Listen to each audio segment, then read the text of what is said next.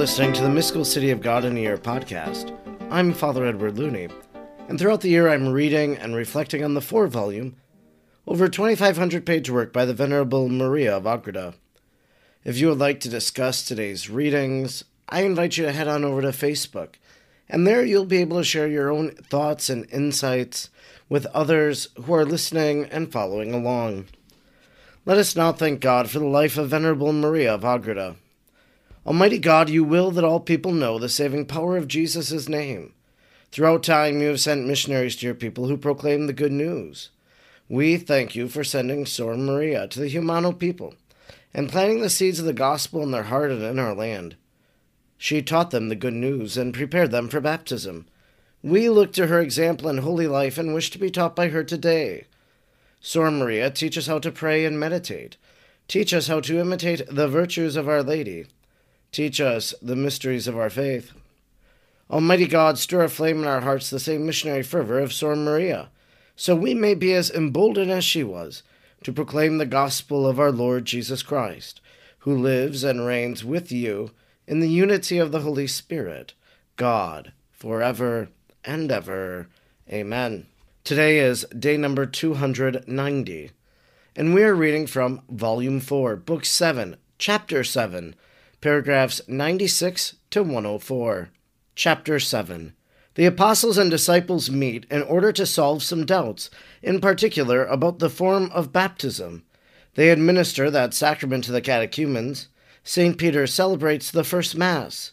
The doings of Mary in the meanwhile. 96.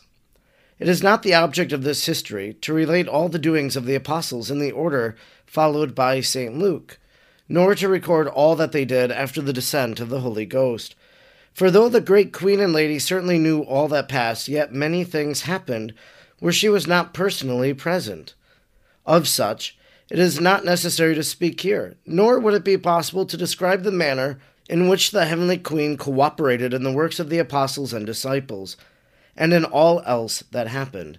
For in order to do this, there were need of many large volumes.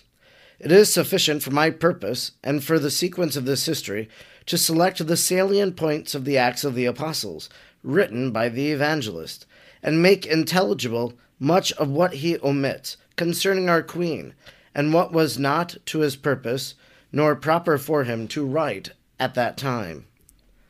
97. As the apostles continued their preaching and wonders in Jerusalem, the number of the faithful increased, and, as St. Luke says in the 4th chapter of the Acts, after 7 days reached 5,000. All of them were busy catechizing the newcomers in preparation for baptism, though that work was done principally by the disciples. For the apostles were preaching and were conducting some controversies with the Pharisees and Sadducees. On this 7th day, the Queen of Angels, being in the retirement of her oratory, and considering how the little flock of her divine Son was increasing, asked the Lord to give light to the apostles in order that they might begin to institute a government for the better direction of those children of the faith. Prostrate upon the floor, she adored the Lord and said, Most high and eternal God, as a vile worm of the earth, I wish to praise and exalt thee for the immense love thou hast manifested for the human race, and because thou showest the mercy of a Father, by calling so many to the knowledge and faith of thy divine Son, glorifying and spreading the honor of thy name through the world, I beseech thy majesty, O Lord, to enlighten and instruct thy apostles, my masters, to dispose and order all that concerns the government, amplification, and preservation of the Holy Church. 98.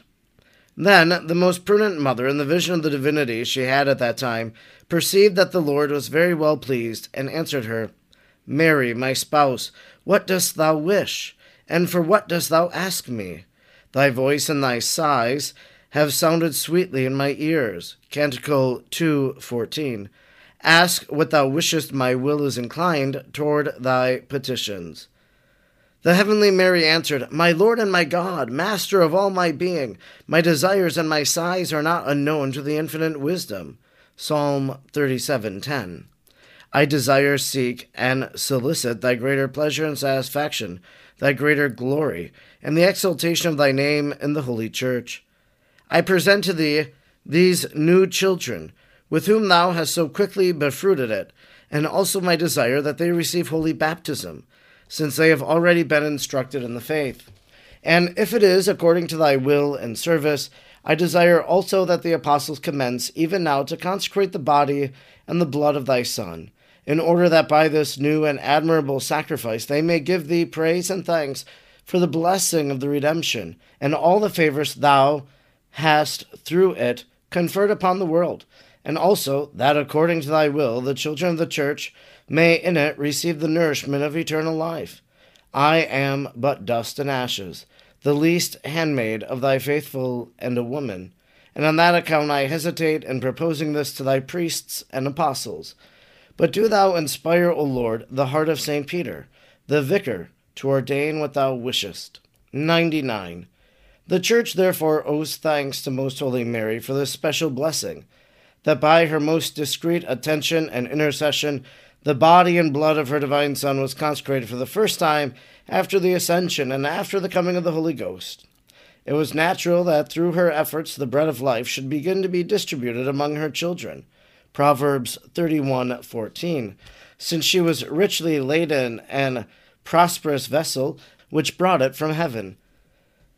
The Lord then answered her, My beloved dove, let what thou wishest be done. My apostles, with St. Peter and John, shall speak to thee, and thou shalt order through them what thou wishest to be done. Immediately all of the apostles entered the presence of the great queen, and she received them as usual by reverently falling on her knees before them and asking their blessing. This St. Peter, as the head of the apostles, imparted. He spoke for all of them and represented to Mary how the newly converted had already been instructed in the mysteries of the Lord's faith, how it was just that they should receive baptism, and that they should be marked as the children of Christ and admitted to the bosom of the Church. He therefore asked the heavenly mistress to point out the order to be followed, as most appropriate and pleasing to the Most High. The most prudent lady answered, My master, thou art the head of the Church and the vicar of my divine Son in it. All that shall be ordained by thee in his name shall be approved of him, and his will with thine shall be mine. 100. Thereupon St. Peter ordained that on the following day, which corresponds to the Sunday of the Most Holy Trinity, baptism should be given to those who had been converted during that week. This arrangement of St. Peter was satisfactory to our Queen and to the other apostles. Immediately there arose a doubt as to what baptism was to be given to them, the baptism of St. John or the baptism of Christ our Savior. To some it seemed that the baptism of St. John, which was that of penance, should be given to them, and that through it they were to enter into the faith and justification of their souls. Others, on the contrary, said that with the baptism and the death of Christ, the baptism of St. John had expired, since it had served merely to prepare the souls for the reception of Christ the Redeemer, and that the baptism of the Lord gives grace sufficient for justifying the souls and for washing off all the sins from those properly disposed, and that it was necessary to introduce it immediately into the Church. 101. This opinion was approved of by St. John and St. Peter, and was confirmed by the Most Holy Mary.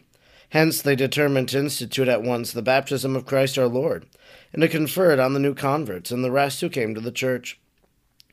In regard to the material and form of that baptism, there was no doubt among the apostles, for all of them agreed that the material should be natural and elementary water, and the form should be, I baptize thee in the name of the Father, and of the Son, and of the Holy Ghost, because these were the manner and form designated by the Lord our Savior, and these words he had made use of in the baptism he had himself administered. This way of baptism was observed always from that day on. Wherever in the Acts of the Apostles it is said that they baptized in the name of Jesus, this saying does not refer to the form, but to the author of the baptism, namely Jesus, in contradistinction to the author of the other baptism, that of St. John.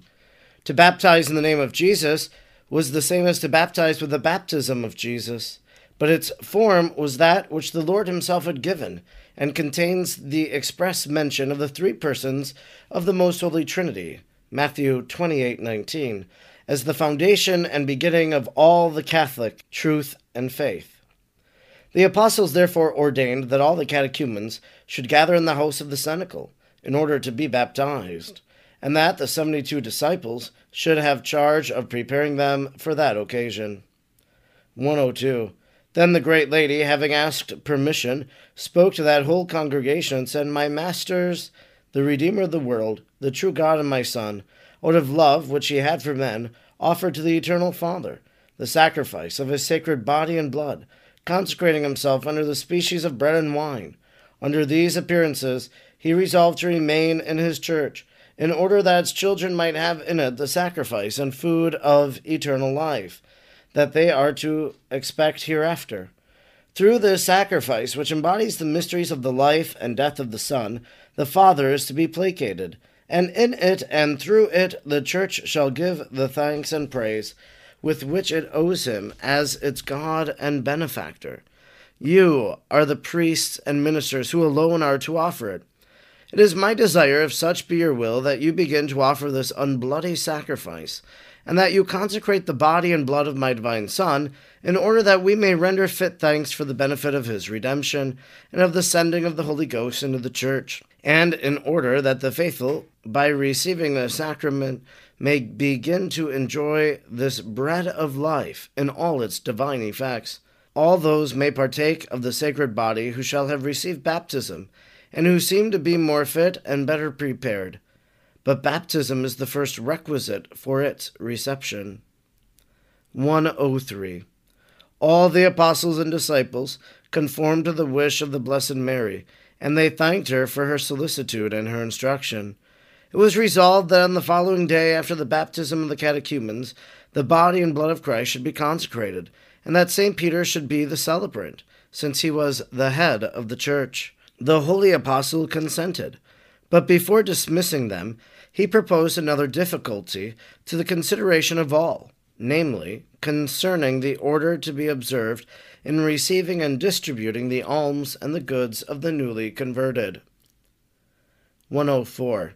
He therefore said, My dearest brethren, you already know that our Redeemer and Master Jesus, by his example, his doctrines and commands, ordained and taught the true poverty, Matthew 6:20, in which we should live, abhorring and shunning the cares entailed by riches and possessions, and neither desiring or amassing wealth in this life. Besides this salutary doctrine, we have before our eyes the recent and formidable example of the perdition of Judas, who was an apostle, as we ourselves, and who, by his avarice and covetousness, went astray, and has fallen from the dignity of the apostolate into the abyss of the wickedness and eternal damnation. This tremendous danger we must avoid, so that no one may hold in possession or handle money, and that all may imitate and follow the strictest poverty of our captain and master.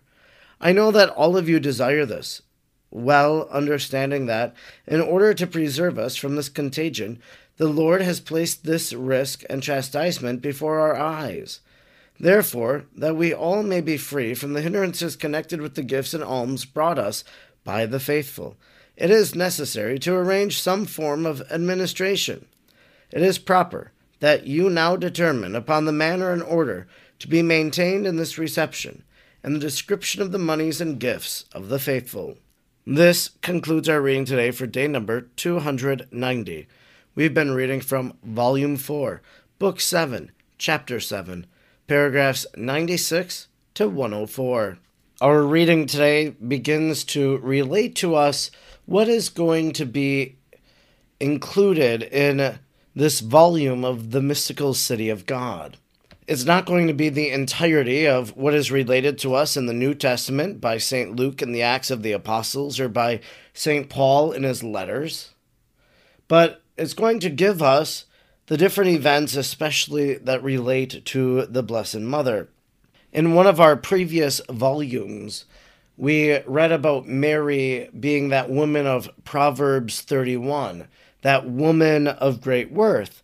And today in paragraph 99, it seems that it's talking about Mary as that woman again, but there's also kind of this subtle hint of the church. It was natural that through her efforts, the bread of life should begin to be distributed among her children. Proverbs 31:14. So remember, the woman of great worth gives food to the needy, distributes bread, and all of these different things. And well, now we have the bread of life.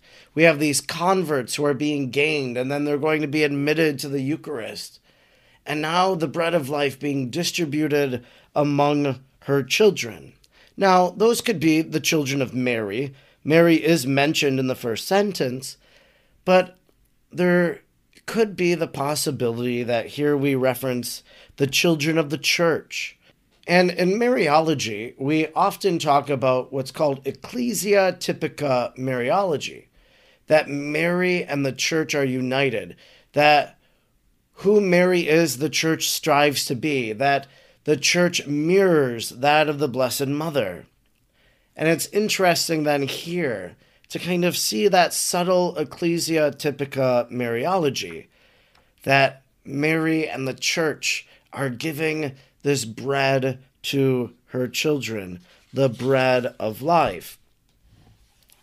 Quite interesting, we talked about the baptism of John and the baptism of Jesus and which one should be given. And I think it is appropriate, of course, that the baptism of Jesus is the one that is selected. Now, the baptism of John is almost implied within the baptism of Jesus, that you renounce sin, that you convert to the gospel. So it's implied, I think. But remember what Jesus said before he ascended into heaven. Go therefore and baptize in the name of the Father and of the Son and of the Holy Spirit. And now these apostles, they've been sent by the power of the Holy Spirit, and that's what they're to do. They're to baptize in the name of our triune God. And this is the work that the church undertakes, not only then, but still today. I'm Father Edward Looney, and throughout the year I'm reading and reflecting on the 4 volumes of the Mystical City of God. I'm grateful you joined me today, and I hope you'll join me again tomorrow. Until then, may God bless you, and Mary pray for you.